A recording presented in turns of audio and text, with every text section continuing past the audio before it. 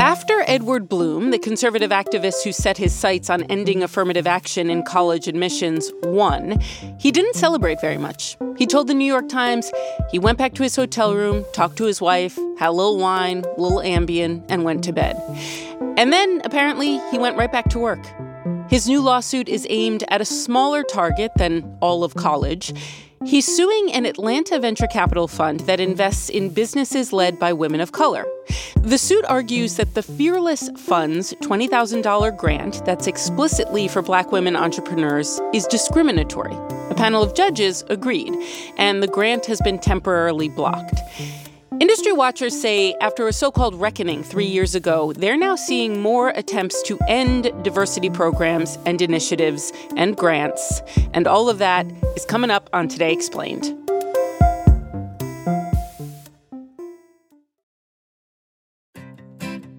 Support for this show comes from Slack. You're a growing business, and you can't afford to slow down. If anything, you could probably use a few more hours in the day. That's why the most successful growing businesses are working together in Slack. Slack is where work happens, with all your people, data, and information in one AI-powered place. Start a call instantly in huddles and ditch cumbersome calendar invites. Or build an automation with Workflow Builder to take routine tasks off your plate. No coding required. Grow your business in Slack. Visit slack.com to get started.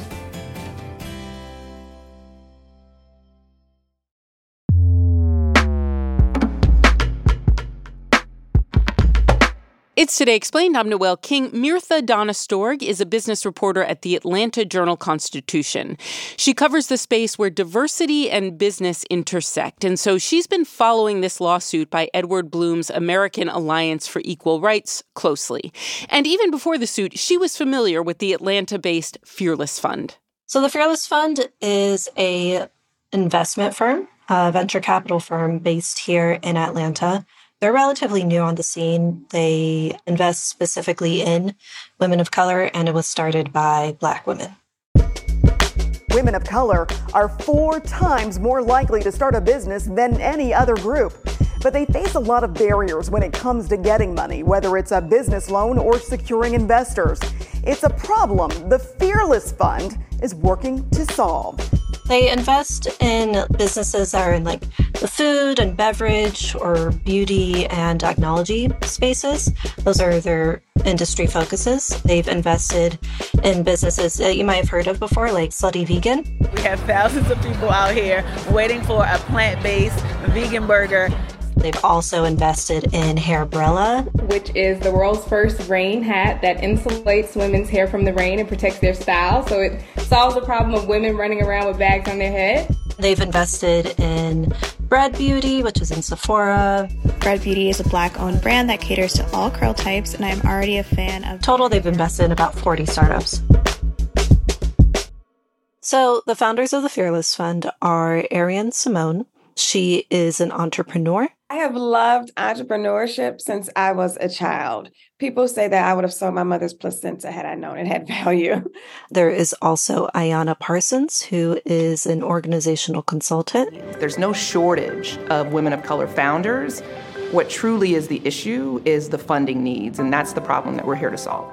The third founder of Fearless Fund is Keisha Knight Pulliam, who is better known as Rudy from The Cosby Show. Hey, Rudy, don't you talk back to me. A no is a no, understand? But, Mommy, you're making me feel bad. Oh, Rudy, if you don't listen to me, you're going to feel much worse. When the founders of the Fearless Fund talk publicly about what their goals are, what they want to do, what do they say? What's the mission? So they say that they are trying to essentially even the playing field. Between 2009 and 2017, only 0.0006% of venture capital funding went to businesses started by Black women. We knew we had to definitely step up and solve an amazing problem that should have just been in play anyway. We didn't even. And so Fearless Fund is coming into this space to try to bridge that gap and to level the playing field, not just for Black women, but women of color founders overall. So the thing that got them into contact with or trouble with Edward Bloom was they created a grant for Black women. What is this grant? Who is it for? What does it promise? Tell me all about it. Specifically, it's the Fearless Strivers Grant. It's been around since 2021. They run it in partnership with MasterCard. Even though MasterCard is not named in the lawsuit, they're not a defendant. But essentially, it gives $20,000 grants to Black women small business owners. Okay, so there is a tangible gap in the funding that Black women entrepreneurs get. The founders of this venture capital firm say, we're going to do something about it. We're going to create a grant that is explicitly for Black women. That doesn't sound like it's hurting anyone, but it ends up becoming central to a lawsuit. What happened? So about a month after Edward Bloom and a group that he started successfully challenged affirmative action at the Supreme Court, he decided to sue Fearless Fund over this grant because he said that 3 members of this other group that he had started, the American Alliance for Equal Rights, that 3 white and Asian female business owners were being racially discriminated against because this grant was explicitly for Black women only in the eligibility criteria. And Bloom is saying that the members of his group who otherwise would fit the rest of the criteria are being discriminated against because they're not Black. They are the plaintiffs in this case against Fearless Fund. What does Bloom's team argue is illegal about the Fearless Fund's grant program? So after the Civil War, during Reconstruction, there was a Civil Rights Act passed in 1866 in order to try to establish legal rights for newly freed Black people, including in business. There is a section that says basically you cannot use race when creating, making, enforcing business contracts, that we are trying to give the rights that white people have enjoyed to Black people. That is the central argument of if these grants are illegal. Is Fearless Fund going into a contract with the applicant, and the applicant has to be a Black woman because these grants are for Black women small business owners? The Alliance is trying to argue that it is illegal because this is a contract and you cannot make or enforce contracts on the basis of race according to this law. The Fearless Fund says this is a contract in name only, but not in actuality. This is a charitable donation. And because it's a charitable donation, we get to decide who we want to give money to, who we want to support. That is our First Amendment right. When the founders were asked about their reaction to the lawsuit, what are they saying publicly? They're saying that they don't necessarily know why they were targeted. My initial thought, I didn't think that this was real. You didn't think it was real? What did you think it was? What did you think? When the emails came through, I honestly thought it was ChatGPT. You did? Yeah. You thought maybe you were being punked somehow. Yes. Mostly they are saying that we're in it for the long haul. Like, we are here to fight this. They're really positioning it and see it as an important civil rights fight, not just for themselves and the fund, but they can see potential larger implications if they lose in this lawsuit. This guy, Ed Bloom, that got affirmative action overturned, he also went after some law firms for their diversity programs. Of course, he sued us. But what he's trying to do is eliminate any race-conscious decision-making in America. Fearless Fund and its supporters kind of see this as a seminal civil rights fight of our time because they have seen what happened at the Supreme Court with affirmative action in college admissions. And so it feels like there is now this larger effort in their mind to roll back any sort of programs or progress that have been moving the needle or trying to address systemic inequalities for Black folks and folks of color overall. Okay, so the American Alliance for Equal Rights, this conservative nonprofit helmed by Bloom, sues the Fearless Fund. And then what happens next? The suit initially went to district court here in Atlanta, where the district court judge sided with Fearless. The judge said a lawsuit claiming discrimination can't stick for now, and said that because of their First Amendment rights, the grant program could continue. The Alliance then appealed that decision to the 11th Circuit Court of Appeals, and at the end of September, the appeals court sided with the Alliance. In a 2-1 decision by the Atlanta-based 11th U.S. Circuit Court of Appeals, they have now blocked the program, writing that it is substantially likely to violate a federal law prohibiting racial discrimination in contracting. Now the appeal process is going on. So the Alliance has to file a brief to a 3-judge panel by November 6th about why the district court's ruling should be overturned. And then the Fearless Fund will reply to the response. Essentially, it's back and forth legal challenges, at least through the end of the year. You cover this. This is your beat. This is your job. You were surely watching as the decision on affirmative action was handed down earlier this year. I would think of this as kind of Edward Bloom's next step. This is the next thing that he's going to target is workplaces or contract agreements. What do you think this lawsuit tells us about where this fight is headed? I think this lawsuit tells us that any programs that seem to be favoring or trying to rectify challenges for Black people, for people of color in this country, are going to be scrutinized, that they are potentially going to be targeted, if not with lawsuits, with the threat of lawsuits.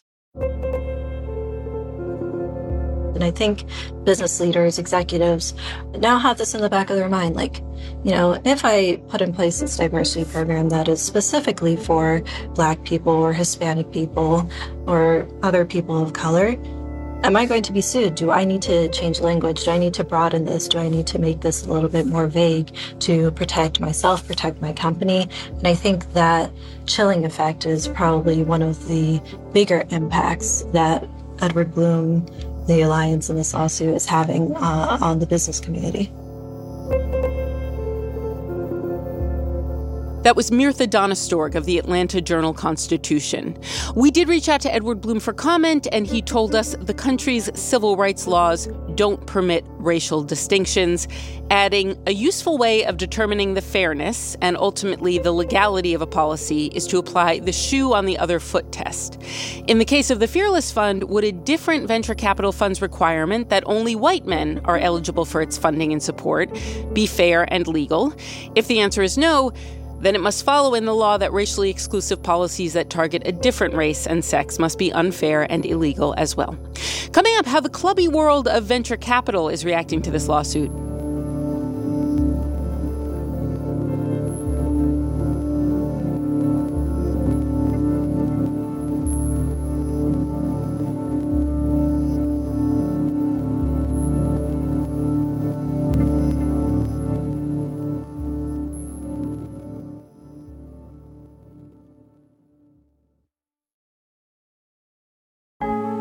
Support for Today Explained comes from Mint Mobile.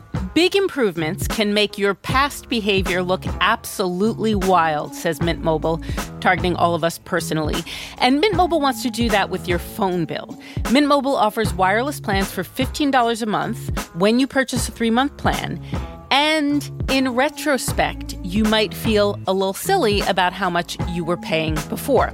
Plus, according to Mint Mobile, all of their plans come with high-speed data and unlimited talk and text delivered on the nation's biggest 5G network. You can get this new customer offer and your 3-month unlimited wireless plan for just $15 a month by going to mintmobile.com/explained. That's mintmobile.com/explained. You can cut your wireless bill to $15 a month at mintmobile.com/explained. $45 upfront payment required. Do the math. That's equivalent to $15 a month. This is for new customers on their first 3-month plan only. Speeds are slower, above 40 gigabytes on this unlimited plan, and additional taxes, fees, and restrictions do apply. See Mint Mobile for those details.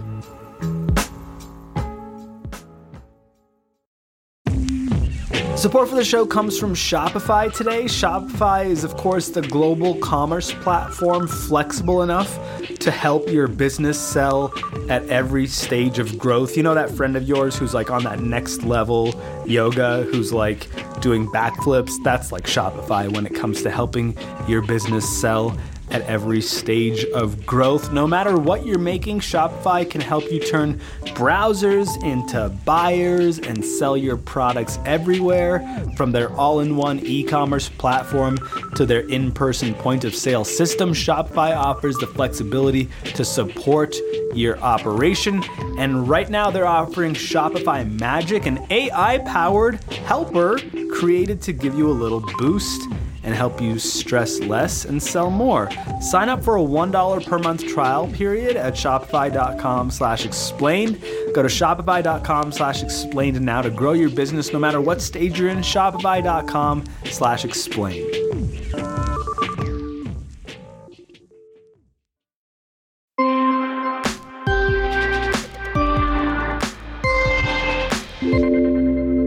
It's Today Explained. We're back with Dominic. Dominic, go ahead and give me your full name and tell me what you do. I'm Dominic Midori Davis, and I'm a senior reporter at TechCrunch covering venture capital. What did you think when you heard that Edward Bloom was suing the Fearless Fund?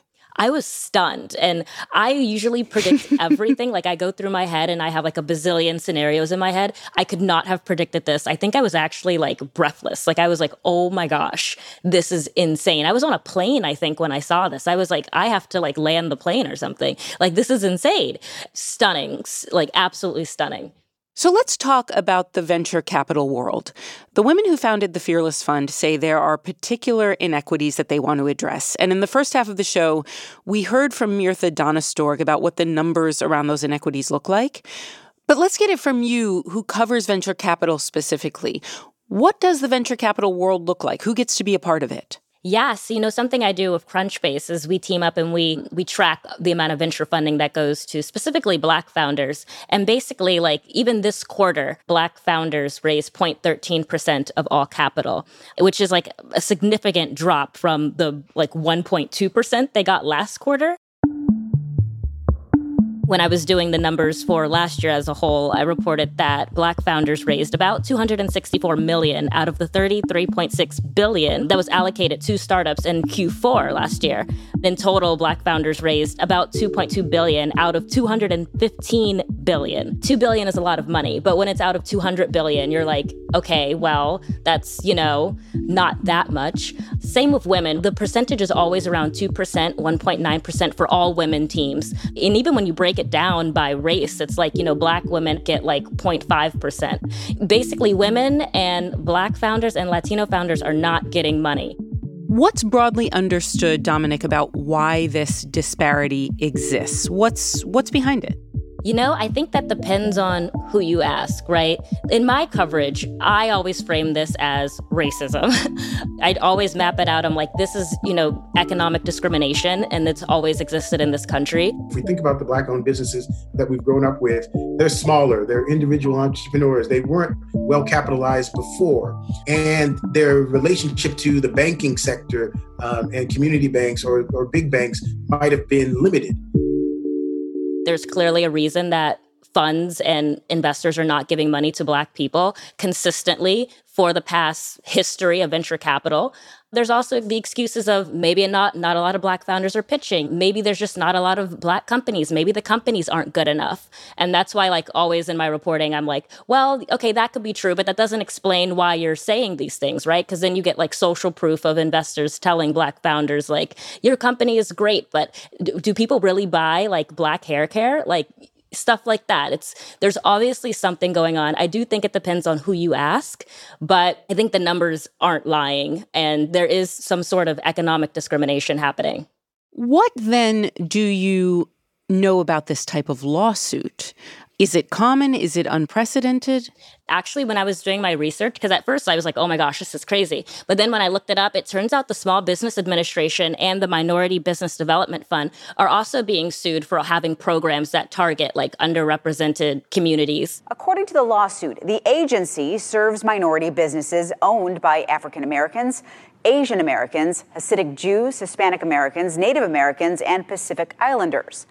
Piper says that violates his rights. Another organization called Hello Alice is also being sued for offering grants to Black women. Howdy, y'all. Elizabeth Gore here from Hello Alice. And as you might have seen, we are getting sued for our support of small business owners. The person who sues typically says what exactly? Why is this illegal? So basically, for the Minority Business Development Agency, 3 white men filed to sue them, saying that how the funds were allocating money was racially discriminatory and violated the Constitution's Equal Protection Clause. I couldn't believe that we still have these race-based problems in America. I thought we got rid of this a long time ago.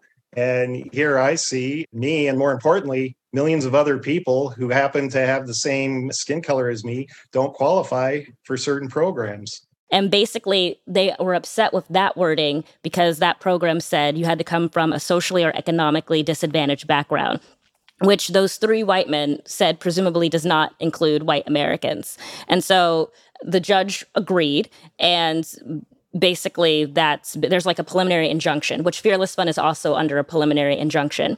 It seems like this is a trend that is happening. And then also when you kind of take a step back, you see policy has become this kind of battleground in venture capital because California just passed a bill requiring firms to break down the diversity of who they invest in. It would force venture capital firms in California to disclose the race and gender of the founders they're funding. And Massachusetts is trying to pass some venture capital bills as well.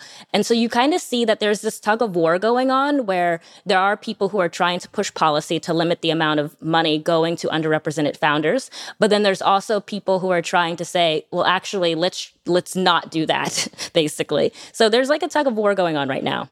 Does everyone in the VC world know about this lawsuit? I mean, it strikes me it's interesting that these VC firms that are for Black women are niche. I mean, based on what you've told me, they are niche. Most of these firms, the people that they fund, would be white founders, white entrepreneurs. Is this lawsuit widely known in the world of VCs? I think that really depends. Because like for me, it felt like it was everywhere. And then I spoke to people who weren't like Black founders, Black VCs, people who were not focused on DEI. And it seems like a lot of people did not know. I think people are starting to become aware. The main question now is how far up is this going? Like, I mean, I reached out to some billionaire. Can you tell me who? Oh my goodness, will he come after me, Mark Cuban? I reached out like when the news first broke. I said, do you have any comment on this? He said, I had never even heard of this. And I was like, oh, snap. This is like everywhere. It felt like it. There's been a lot of big funds that haven't said anything. I don't know if that means they don't know or that they just don't care. What has been going on in this space, in the space of businesses saying, we want to fill a gap, we're noticing inequities, and we don't think those inequities should exist? Where does this begin and how has this evolved over the past couple of years? Over the past few years, you've seen people of color and women especially launching their own funds and being emerging fund managers and really giving back to their communities. And that's because, the traditional old guard of venture capital is very, very gatekept. And so you saw these new emerging funds pop up trying to give back, trying to do these things. And what's happened to Fearless Fund is it's new, but also not new. Every time that Black Americans specifically have fought to fill a gap somewhere, it's always ended up in the court system, whether that's from like voting rights to, even the bill that Edward Bloom is using to sue Fearless Fund was like a bill from the 1800s or whatever that was enacted right after slavery just ended. And it was, hoping to give Black Americans, the formerly enslaved, free and equal market participation. And so what's happened is kind of, I guess, what was always going to happen. Like you had this fund, you have these people who are coming, trying to fill in these gaps. And maybe this is the next part of the fight. And so if this is the next part of the fight, what do you think the broader impact might be? What do you think might be coming? Well, something that's very important to note is that this issue, it's actually kind of split on party lines because Fearless Fun, initially they were given the go to continue with the grant, and that was by a Democratic judge.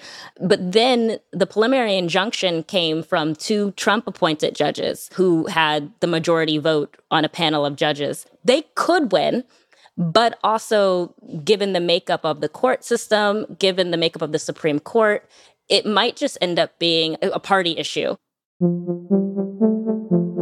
If they do lose, I don't think that would be good for grants. And we also don't know how far Edward Bloom wants to go with this. What happens if he wants to sue a fund that only targets like Black and Latino founders? How deep can this rabbit hole go? So that's what I think most people in venture are, especially emerging fund managers that care about this issue. I think that's what people are waiting to see.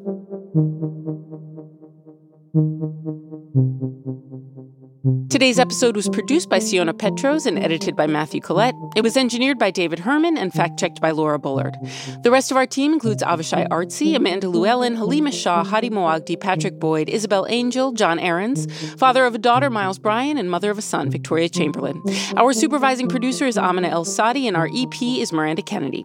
We use music from Noam Hassenfeld and Breakmaster Cylinder. Today Explained is distributed by WNYC, and the show is part of Vox, which is totally free, thanks in part to contributions from our listeners. You can join us at vox.com/give. I'm Noelle King, and this has been Today Explained.